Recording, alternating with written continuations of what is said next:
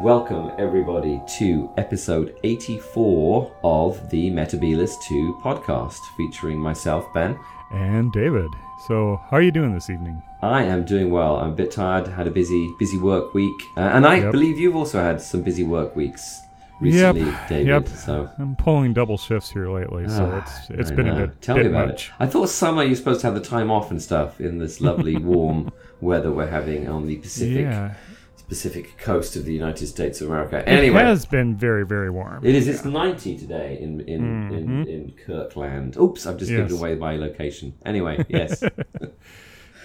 So we're doing like a general news roundup. Yeah, I thought since it's been a while, let's catch up on the Doctor Who news. And the big news, of course, is the trailer dropping here today and after World Cup football. So excellent. Yes. Did you give that a watch? I definitely gave it a watch. I found it very acceptable. Yeah, it was good. It was very good. It was very good. It's interesting watching a trailer like that out of its context, and I think its context was very much for the football. I don't know whether you caught the dulcet tones of Rio Ferdinand and Alan Shearer in the background delivering a commentary on halftime commentary on some kind of football match. It had a double purpose there. I think it did. What they're saying, the exciting team to watch, can't wait to see them in action, that type of thing. Exactly. Absolutely deliberate. Yep, absolutely deliberate.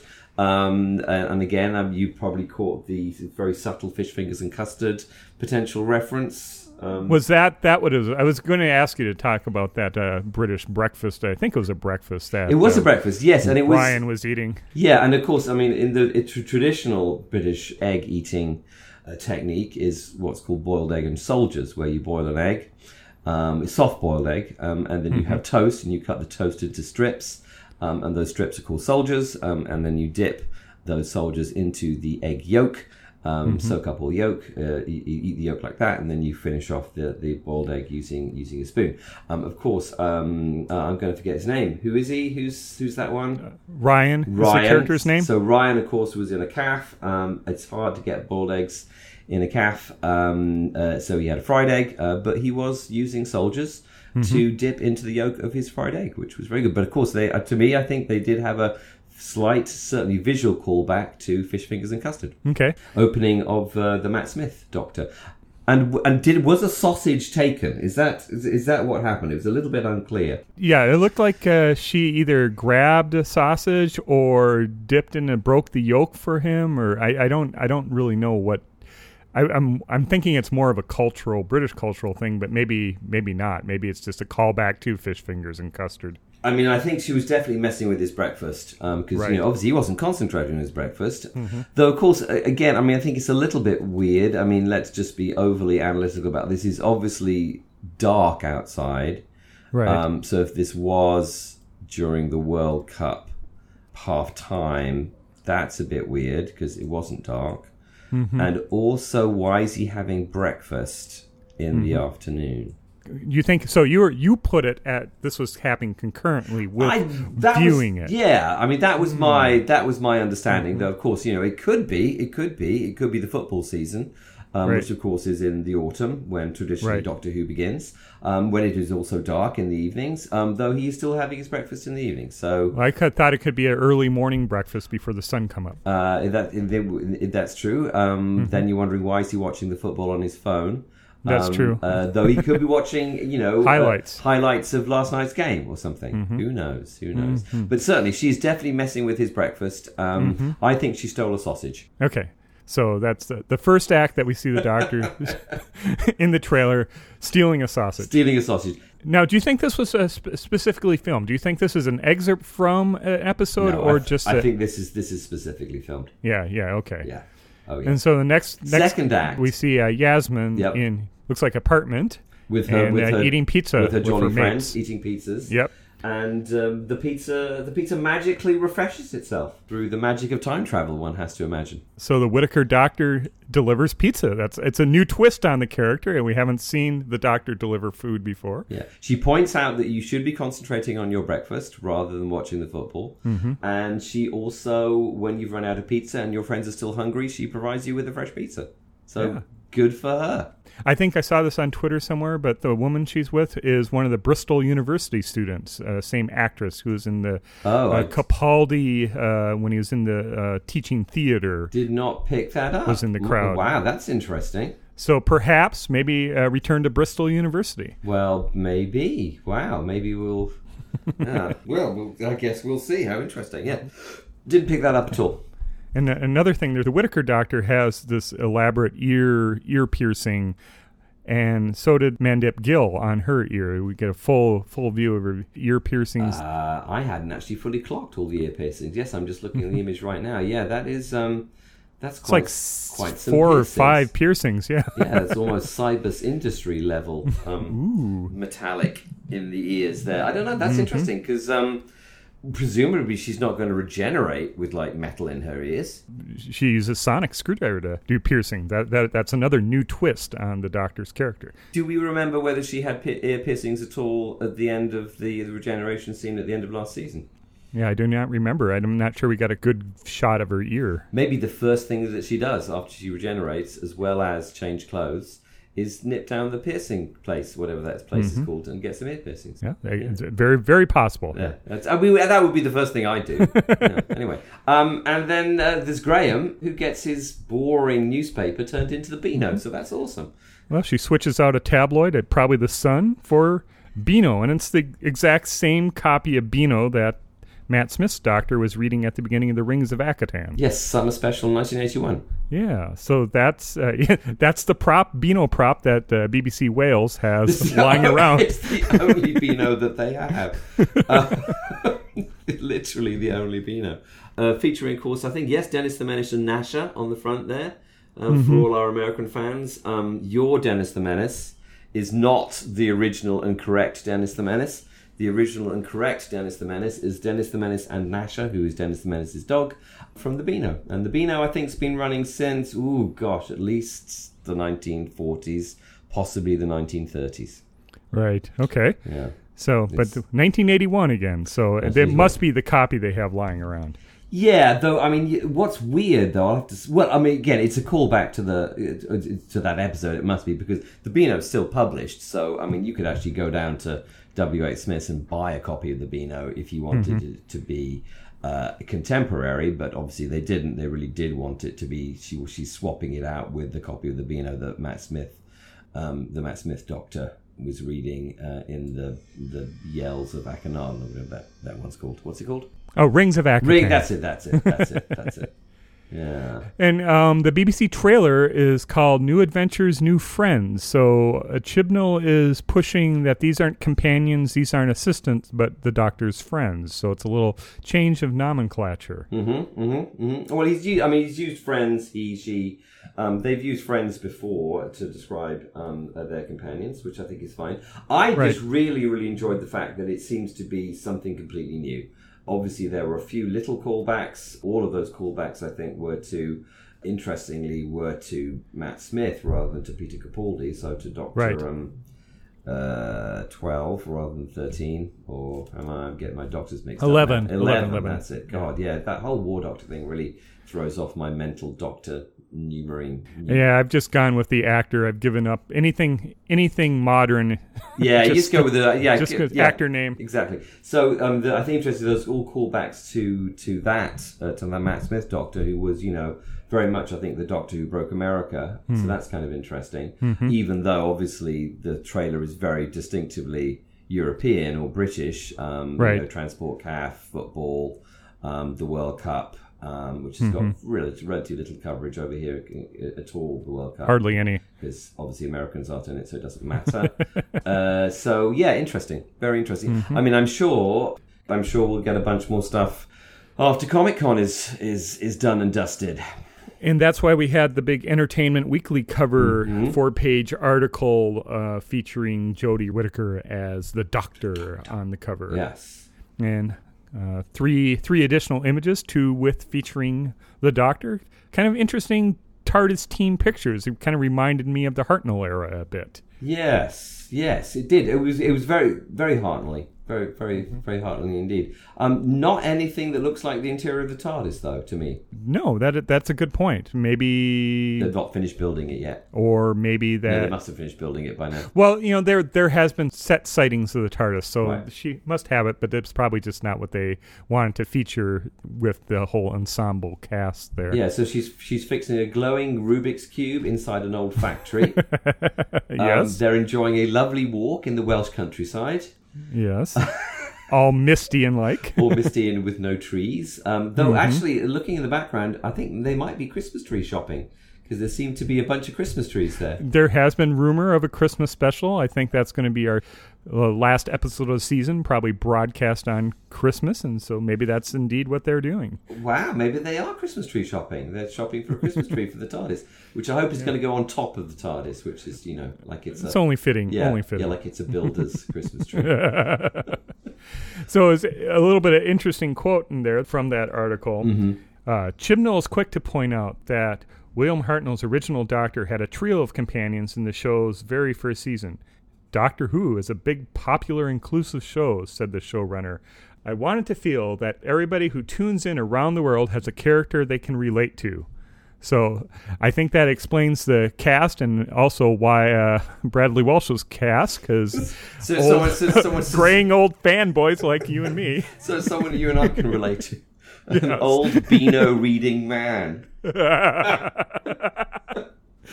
So yeah. Yep. So we have representation. We can't complain that we're not being represented. Yes, exactly. That just leapt out at me as see tired old fanboys, you're represented too. You can identify with Bradley Walsh. With Graham. Yes, Graham, the world's most interesting name. I am called Graham. Yeah, fair enough. Fair dues. Yep. Fair dues. Yep. Fair dues. No, it was a nice little article. I'm so curious to find out, because again, there's not been. Let's just talk about Graham for a second. Yes, the original TARDIS crew was made up of 4 people, right. But they were 2 teachers who were possibly going out, a young girl who is related to the Doctor and the Doctor. I think this is very different. This is the Doctor's a woman. Right. That's different. That's different. We have the 2 minority ethnic groups in Britain represented, Afro-Caribbean and Indian. And then we have an old bloke. It's really kind of different. Right. And actually, to be honest, I'm not being deliberately interested in my, the one who's maybe supposed to be me. I am most curious about how Graham fits into this, because he is a very, very different looking person than the TARDIS team has ever had. That's true. We haven't had a really older companion, have we? He's not only middle-aged, I would have said, he's a late middle-aged man, middle-aged white man. And usually, let's just think about Rory's dad, for instance. Those are figures of fun, which is fair enough, because, everyone's dad is kind of an idiot. I know I am. So it'd be interesting. I doubt, this is a major TARDIS companion. It's not going to be a figure of fun. I think they've already, they kind of did the kind of male figure of fun thing to death, I think, with Rory. That actually became kind of old by the end. And then to have Rory's dad, who was like twice as idiotic as Rory, to come on as well. That kind of sort of really kind of finished it for me in terms of a piece of character development. So I'm just really, really curious to see what Graham is and what he's up to. Usually a character like this turns out to be evil. Usually all old white men deep down are evil, right? Well, and I'll have to say, if you look at like what white men do in the world, that's not an unreasonable assumption to make, I would have said. I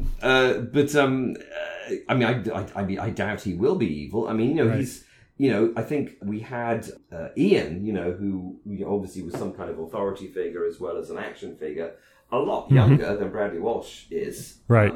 So and this is not, as I said, this is not just me being dismissive of the 2 younger characters. It's just I'm really curious about the Graham character, because he is just so different. Well, it's just like Chibnall said, that everyone has someone they identify with, and I think just naturally you and I gravitate towards Graham because that's who we are. Yeah. But I'll have to say also, I mean, I don't know, obviously, again, not speaking for you, the other person I'm gravitating towards is the Doctor. I think Jodie Whittaker looks fantastic. She certainly came across very doctory, and just the brief bits that we've seen her, with the brilliant bit at the end of Twice Upon a Time, and then just the cameo of her at the end of this trailer, and then her announcement video. She walks like the Doctor, and I really want to hear her talk more and see what kind of technobabble or gobbledygook that she espouses from her lips, because she has a very doctorish presence about her, and I'm really just want to tune in and see what she does with the character. Yeah, absolutely, and I'm also super curious about her costume, which is clear from all the toys that were announced for in anticipation of Comic-Con, that she's not changing that costume anytime soon. Mm-hmm. I'm curious where she's going to get it from. I guess there are women's clothes in the TARDIS, because that's how Romana got her costume. And I guess Leela changes in her stuff, and there's Victoria's dresses, and then in Thin Ice with Bill saying the TARDIS has dresses, and so I mean it is not unprecedented that the TARDIS has multi-gender wardrobe. Yeah, so I'm curious, and then joking apart, I am curious about the piercings as well, because either she regenerates with piercings, which I think is that's maybe an inattention to detail too far, or there's some reason for them, and that's kind of interesting. Sonic earrings, yeah. She has to touch. She touches her ear in like different sequences, and then like something sonic happens. There's like one for opening doors. There's one for making that buzzing sound that tells you what something is. Yeah.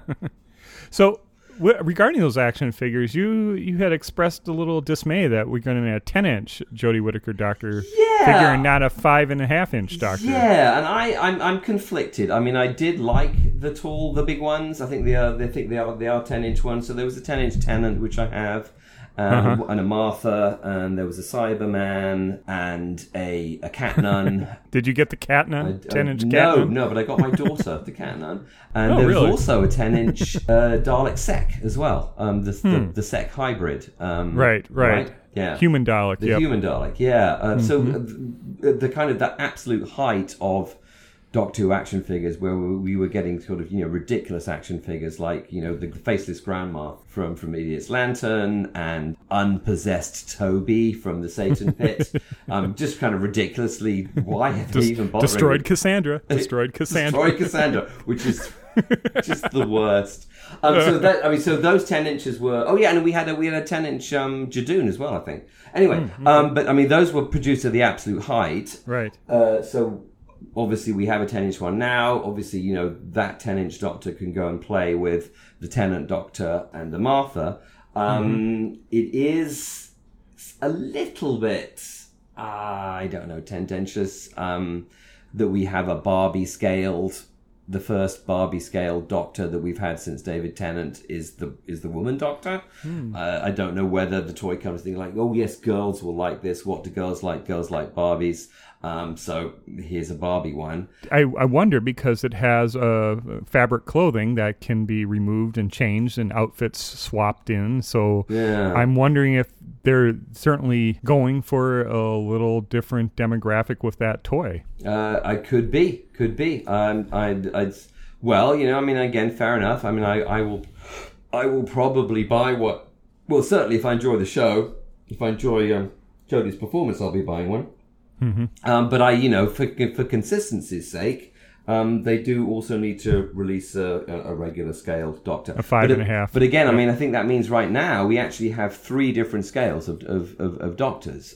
So we have this new 10-inch one. We have the 6-inch ones, which the kind of collector series, and then there are the Capaldi kind of play Doctor set, which are 3 inches, and 3 inches I think is the new standard size. That's a Star Wars figure size, I think. Star Wars size, and that's actually when I stopped regularly buying the action figures, because I didn't like the change in scale. I don't like those small ones. The detail isn't good enough. So the 10-inch Jodie Whittaker Doctor she's on the same scale as the Denny Fisher, Tom Baker Doctor, right? No, she's a bit bigger than that.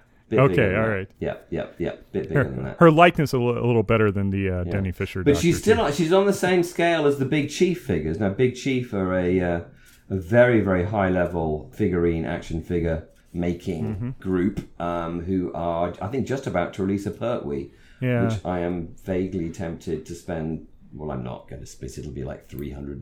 But anyway, that looks like a very nice action figure. Well, some of the recent Big Chief ones have been a little bit off, though. I think the Rose one was a little scary. It was not good. What I've seen, the Pertwee one could be a return to form. I think their Tenant was excellent. Matt Smith's such a kind of walking caricature anyway. It was kind of hard to tell whether it was bad or whether that's just what Matt Smith looks like. It will be the same scale as the new Judge Dredd figure as well, from 3A. So that could be exciting. Judge Dredd and Jodie Whittaker and David Tennant can have adventures together. Yeah, that's a good mashup. Judge Dredd and Whittaker Doctor. Exactly. On the carpet in my apartment, they could all have adventures. Yes, it would be very, very nice. The other action figures, if we just want to cover that piece, are awful because I don't really like those. Yeah, the Funko Pop style. The whole Funko thing is like, just leave it alone. And those Titan things, again, they're just trying to be Funko, basically, and Funko's awful. So the Titan thing. So not got a huge amount to say about that. Not a fan of those at all. So. No. Though, as I said, just because I'm not a fan of something, it doesn't mean that they are actually no good. I mean, many people love them. Of course, Funko are based here in Everett, in the wonderful Pacific Northwest. So far be it from me to criticize Funko. Local business. They are a local business. And if you're listening, Funko, we do love you. Please sponsor this podcast. So, big protest in the UK this past week. Indeed. What were we protesting, I wonder? Well, I think a certain president, a certain person from the United States came and just drove roughshod over like every diplomatic and protocol convention set up over the past 50 years. Yes. Oh, unbelievably disrespectful to your queen and pretty much everybody as well. Yeah, I guess that's his MO. But anyway, and so we all went out protesting. I guess all the London people. Yeah, it's over 250,000 people protesting. Yeah, including, as we're going to point out, a Dalek dressed up as Donald Trump. Yes, we had a black Dalek crossing London Bridge in a Trump wig. And a Trump tie. That was that ridiculous long tie that he insists wearing. I said, I'm not entirely sure that Trump is a Dalek, to be honest.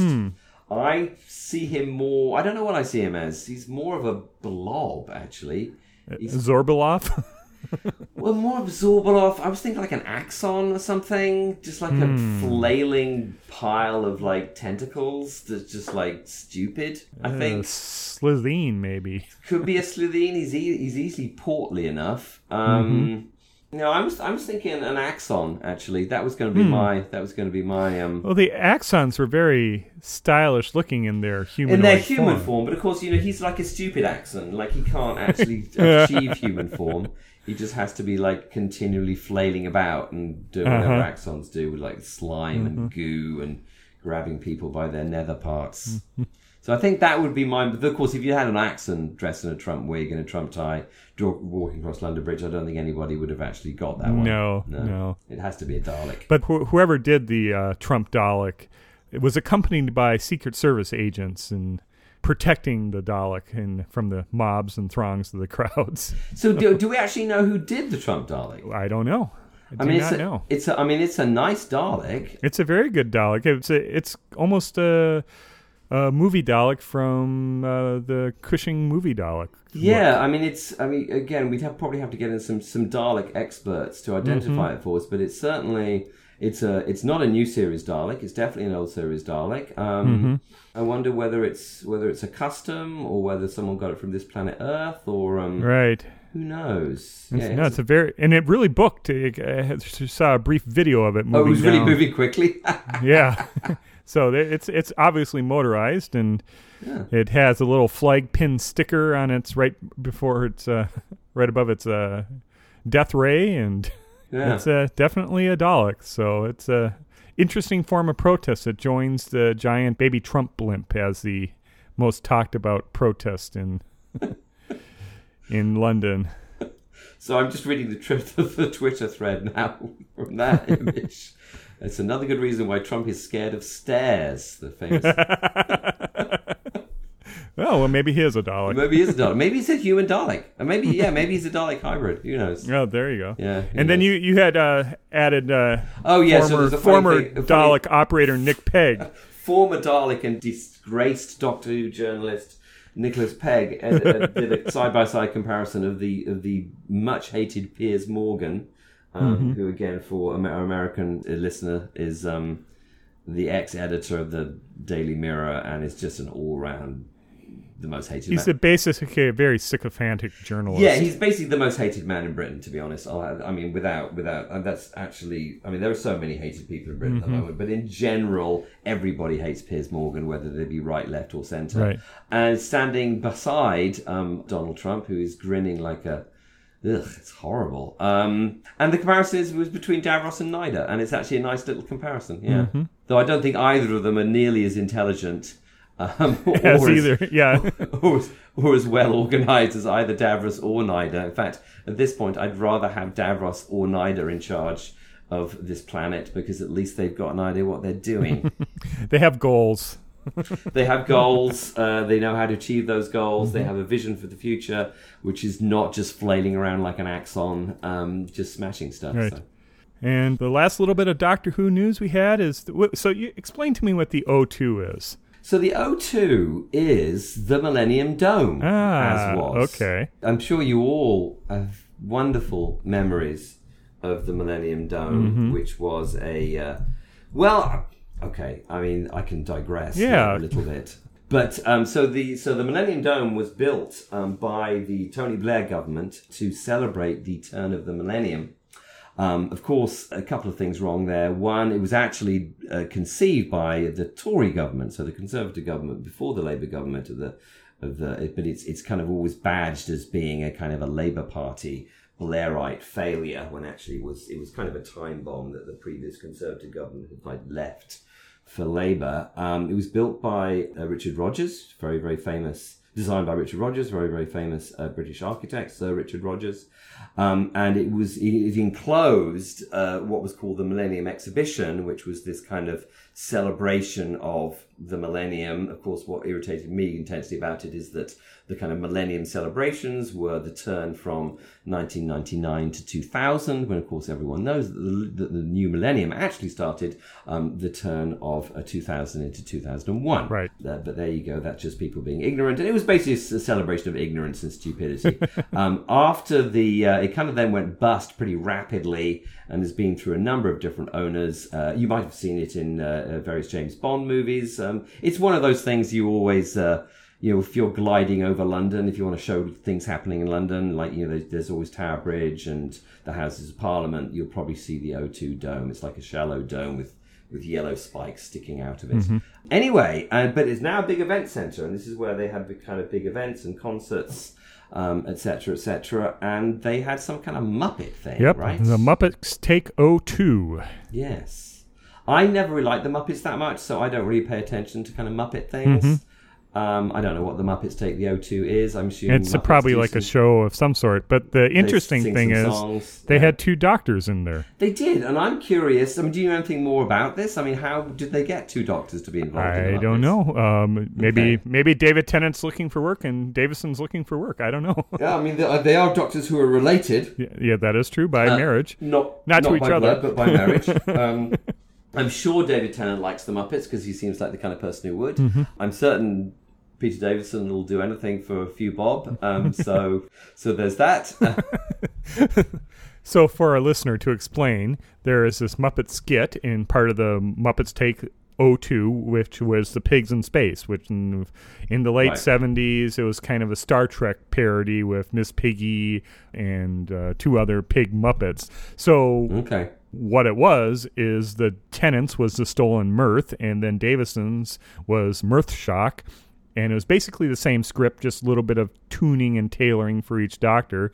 The doctor would materialize on stage, interact with the Muppets, and then we saw the captain get transformed into all the incarnations of the doctor, with finally landing on Jodie Whittaker's doctor, which looked like Miss Piggy, but with Jodie Whittaker's T-shirt on and coat. Right. And so that was the big joke. And then the captain said brilliant, and then I feel pretty, and that was pretty much it. But it seemed to get a good reaction from the crowd in the video that I could tell. I said Muppets leave me completely cold, I'm afraid. I'm sorry. You are not the target audience of... Yeah, well, that's true. I'm definitely not the target audience for the Muppets, but I didn't even like the Muppets when I was the target audience for the Muppets. Okay. So, I'm just miserable. I'm just a miserable Muppet hater. Well, speaking of leaving you cold, shall we move on to our topic? Nice. Wow, you should have a job in podcasting. Oh, yeah. The pay is about right. With a transition like that, that's awesome. We were going to, because it's so ungodly hot, not only here in the Pacific Northwest, but also apparently across the entire planet, surprise, surprise, including back in England, where it's been very, very hot the entire summer, according to my sister. We were going to talk about some Doctor Who episodes to cool you down. Yes, go our top 3 picks for cold episodes. Ooh, cold episodes. So I think the general idea is we're going to choose settings or stories that are cold settings, not necessarily ones that left us cold. Oh, yeah, nice. Yes, nice distinction. So basically, if you slip this one on, either, from some kind of streaming service or from your comprehensive DVD collection, from your public library, or whether you're streaming it on Twitch, which is, I understand is what all the kids are doing now, London 1965. And all that. Hashtag. Yep. This will help. It's like natural air conditioning. Leave you cool and refreshed. So who's going to go first with their first cool pick? Why don't I go off? I'm not going to go in chronological order. I'm just going to go in order of viewing or order of what I thought of. And so the first one is the Series 4 story, Planet of the Ood. It's set on the Ood ice world or snow world. They come in. We see Donna being cold and the Doctor being oblivious to being how cold she is, and just there's snow, and it's filmed in summer, so the light is a bit wrong. It would have been better if they would have graded the sunlight a little bit to make it look less intense. But maybe that's the way it is on the Ood planet. But that is my first suggestion for a cold story. That is an excellent suggestion. I think the only criticism I'd make there is the sun does seem to be very wrong to me, and that snow. The snow looks too much like foam. Mm-hmm. It's cold. It'll make you feel chilly. It doesn't make me feel cold, I'm afraid. Okay. Yeah. It was fake snow, but you can only do so much with fake snow. It starts to get icy, and it gets to be a bit much. Yeah. But nice choice though, and the Ood are a very chill. They're a very chill race. Mm-hmm. They started out as being evil, and then they became kind of cosmic mystics by the end of their tenure. Mm-hmm. Very kind of, kind of Tibetan Buddhism style. Oh, spoiler alert, maybe that's one that we'll pick. But nice one. So my first pick, and again with you, as with you, I've kind of dotted around a little bit, and I've not chosen an episode per se. But I've chosen a part of an episode, and I've chosen one of my favourite endings of actually pretty much one of my top 10, if not top 5, New Who stories, which is Family of Blood and my mind. Family of Blood and Human Nature. So it starts out with Human Nature and then Family of Blood. Yep. The last scene of Family of Blood, when the Doctor is saying goodbye to the school child, I'm also forgetting his name, on what was apparently the wettest day ever in South Wales, and you can see everybody getting absolutely soaking wet. There's raindrops running down everyone's faces. Whenever I see that scene, I just like, please, just can someone get like a magic TARDIS umbrella and put them over these people, because they're looking so wet and unhappy. So a kind of a British fall, winter coolness of the rain. Yes. So I was imagining just standing in a lovely green field, a hillside in Wales, and just getting absolutely drenched in rain, which I think would be nice. Mm-hmm. So was this the Thomas Sangster character they were saying goodbye to? That's it. It's Thomas Sangster. Yeah. Here we go. Okay. I've got my... Tim Thomas Sangster. Tim Latimer was the character's name. Tim Latimer is the character. Thomas Sangster is the actor. And he is just getting absolutely soaked. I mean, watch it. It's actually super funny, in fact, because they're all acting really, really well. But they're all obviously completely soaked full of rain and uncomfortable. You know, one thing that's really will make you feel old, I think Thomas Sangster, he's about 30 now. He is. Well, he's in Game of Thrones as well. Yes. He's like the Thingy from Games of Thrones. I'm now going to forget what Thingy he is. He's one of the Jojen Reeds. One of the Reeds. Yeah, one of those creepy Reeds. Yeah, I know. The whole well, you know, as you know only too well, everything nowadays makes me feel old. Which is why I will identify so closely with Bradley Wiggins' character, Graham. Bradley Walsh Wiggins. Bradley Walsh. I'm not Bradley Wiggins. Who's Bradley I don't know. Wiggins? Bradley Wiggins is a footballer. Hang on, let me All look up Bradley Wiggins. So Thomas Sangster getting wet is my first choice. Kind of a British wintry wet coldness. Exactly. A damp cold. Oh, Bradley Wiggins is a British former professional road and track racing cyclist. Oh, well, there you go. So he is a real person. He's just not Bradley Walsh. He's just not a companion. He's not playing Graham here this He's fall. not playing Graham. If they needed Graham to ride a bicycle, he could probably play Graham. But anyway. So my second pick, I think you can look no further than the last series, Series 10, for Thin Ice. And if we're looking for light levels, this was entirely filmed on the soundstage, and they do get the winter light and the coldness with the fog machines and whatnot on the Frost Fair, I think, really well. And They do. Gave this another watch recently, and my opinion of it has improved a bit. I think it went up in a little bit estimation. I still think the punching scene is a little forced and maybe unearned script-wise, but generally it's a very frosty episode. It fits well. I think the production values on it are really good for a wintry scene, and it does feel cold. And just you have the whole beneath the Thames diving scenes beneath the ice. It does give you kind of a chill. It is a cold depiction of London. Excellent grading. I mean, they really stepped it down. They pushed up the blues.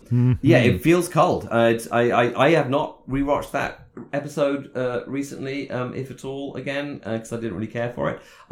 Hearing that you rewatched it recently and enjoyed it is encouraging me to maybe give it another look. Certainly, it is a nice chilly feel, and one can imagine on a hot day like today, lying down with one's face pressed against the frozen surface of the Thames, and getting a lot of relief from that. Yeah, perfect.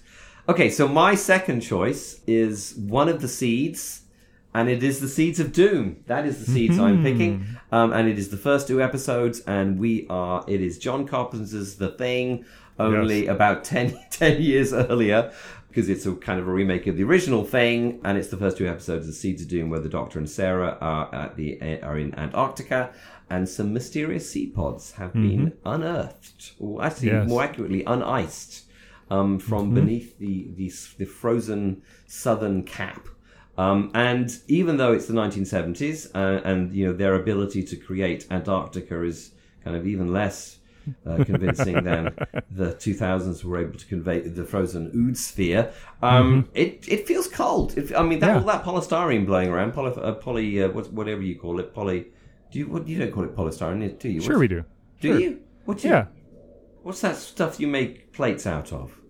Is that polystyrene here? Yeah, I think so. Oh, okay. All right. Anyway, all that polystyrene blowing around seems to me to be... And actually, also, Sarah does an excellent job. Liz Sladen does an excellent shivering impression. Which she does. Actually really kind of sells it, to be honest. And I'll tell you, actually, if I can... I'll say that. Yeah. I was going to add another one quickly, talking about Sarah doing... Liz Sladen doing excellent shivering. I love her in her swimming costume in the first episode of Death of the Daleks. You really feel that she's cold there, basically. So well done, Liz Sladen, and your ability to convey being cold. Yeah, no, that's a wonderful episode. I was just watching that just the other day over the weekend. So excellent, good. Yeah, it's a great episode, and it's one of the first things I thought of when I was thinking of cold is the Antarctic scenes and just the threat of the weather is a threat there, and then how Scorby and Keeler come in and they're all cold, and they don't hold a candle to Liz Sladen's at cold acting, but then just the comparison between Tom Baker and Sarah Jane, or the doctor and Sarah Jane. The doctor says, "I didn't come 10,000 miles to talk about the weather," and he's not cold. It really sells the doctor's alienness, because everyone else is obviously cold, and he's not cold, and that actually is an excellent, just kind of very, very subtle kind of signal to the doctor is not human. The other thing I really like about that episode is actually how ruthless and unconcerned by the danger that everyone is in, not only from the seed pods but from the weather. How unconcerned Scorby and his companion are. They're a really, really intimidating pair when they turn up at the Antarctic base, because they really, they don't really care about anybody or anything, including the weather. They've just come for one thing, and it's to get that seed pod. Yeah.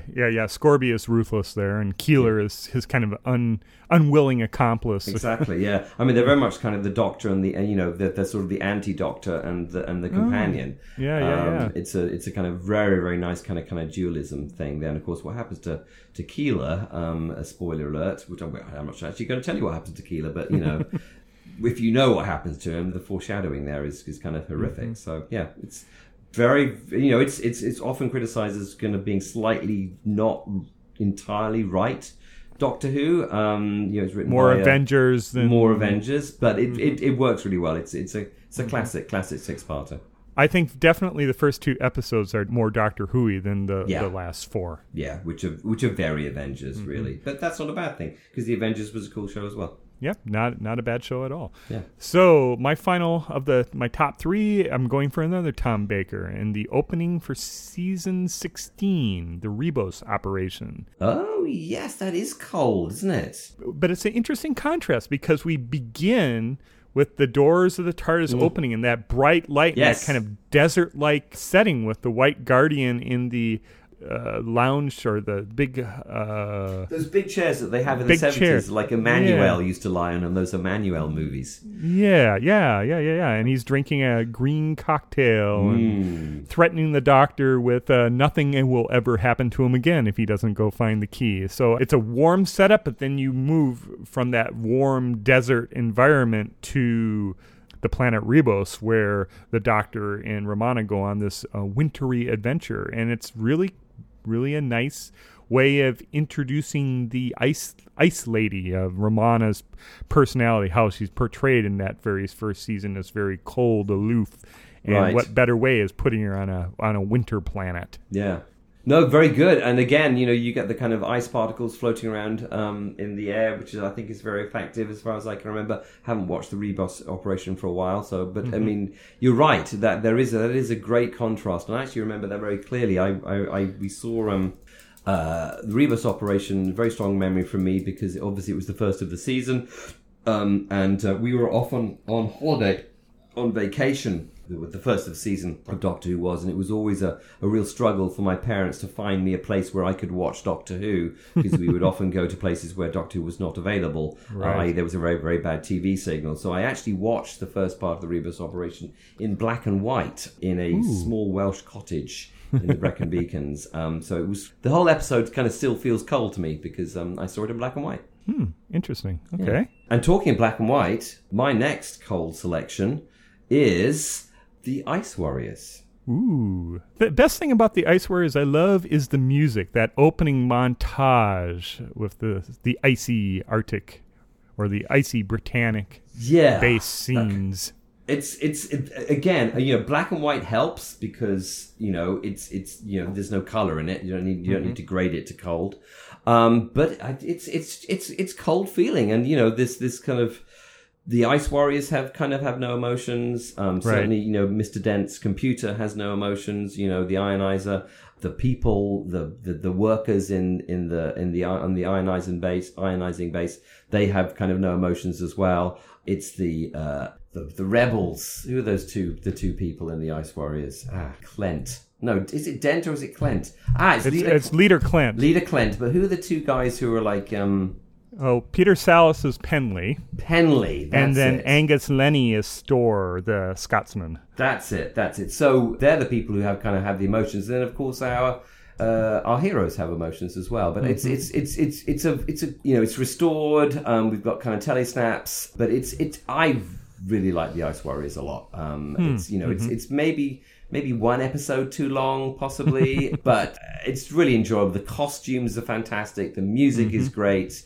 It's just it's one of my it's a kind of go-to base Under Siege for me, and it feels nice and cold. It's very cold with Victoria running through those ice caves. Yes, ice caves, being chased by the Ice Warrior. That's probably the chilliest scene in the whole thing. But I'll also have this just the whole with the glaciers or glaciers closing in on Britannicus base. Just that whole ice is going to win. It's sort of like the waters of Mars, but with ice. Water will always win. Ice is always going to win. It's advancing, and they're barely holding it at bay. Yeah, I remember being very disappointed because I first encountered this story in the novelization form, and I remember being bitterly disappointed when I kind of discovered that glaciers don't really do that.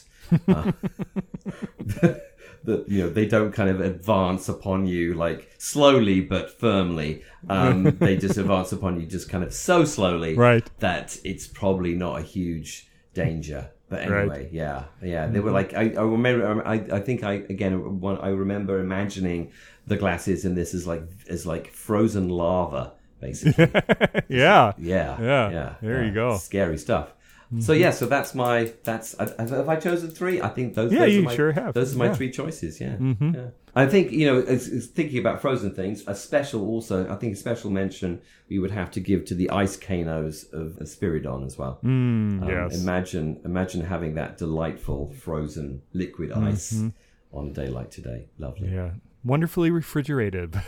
Wonderfully refrigerated internal caves of Spiridon from literally the planet of the Daleks. Yep. So not necessarily the most common setting is the wintry scenes. It's hard to do, I think. Yeah, it's hard to do.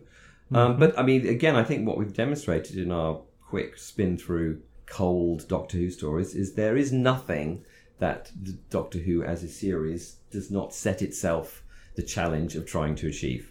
Yep, it's a nice setting, and it's one that I think probably could be used more if they ever had a chance to, or had a story to tell with that. I think just what we've seen most recently with Thin Ice, that when done right, it does look cold. It does look cold. Well, let's hoping that Jodie Whittaker and her companions, particularly Graham, I hope, will find themselves on an ice planet very soon.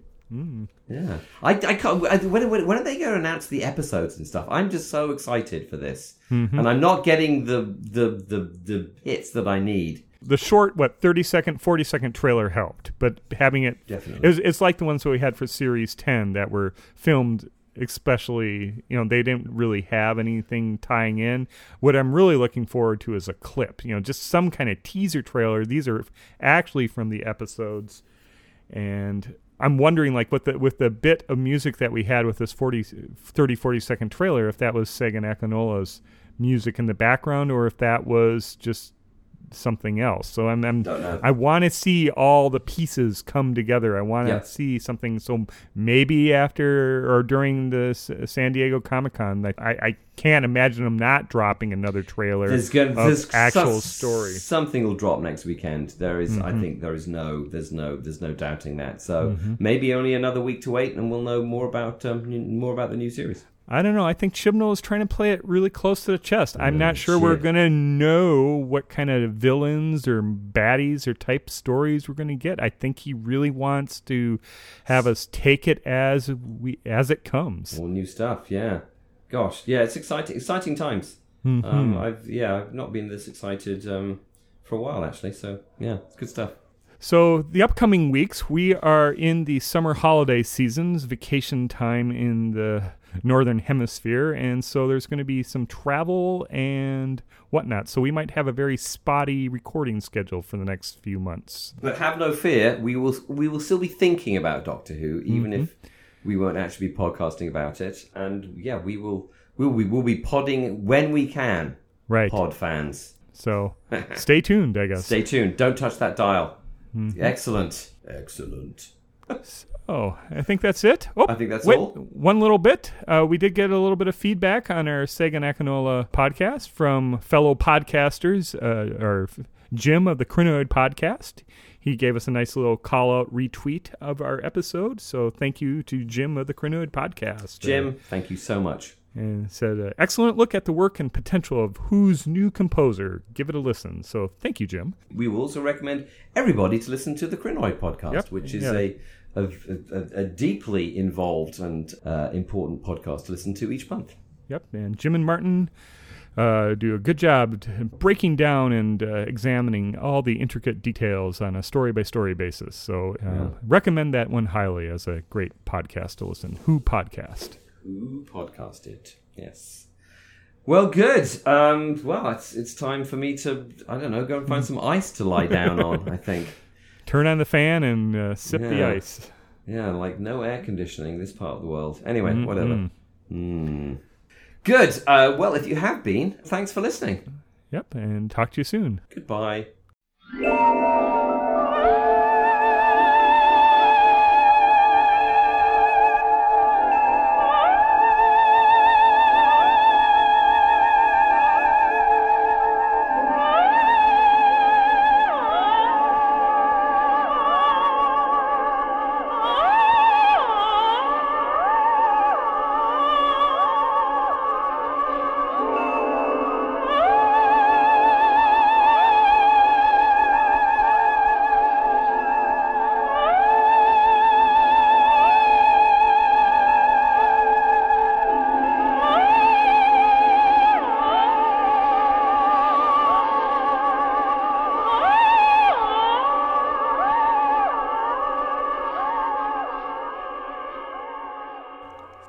Thank you for listening to the Metabolist 2 podcast. You can reach us with email at metabolist2, that's a number 2, at gmail.com, or on Twitter at metabolist2, and again, that's a number 2. Hope to hear from you. Bye.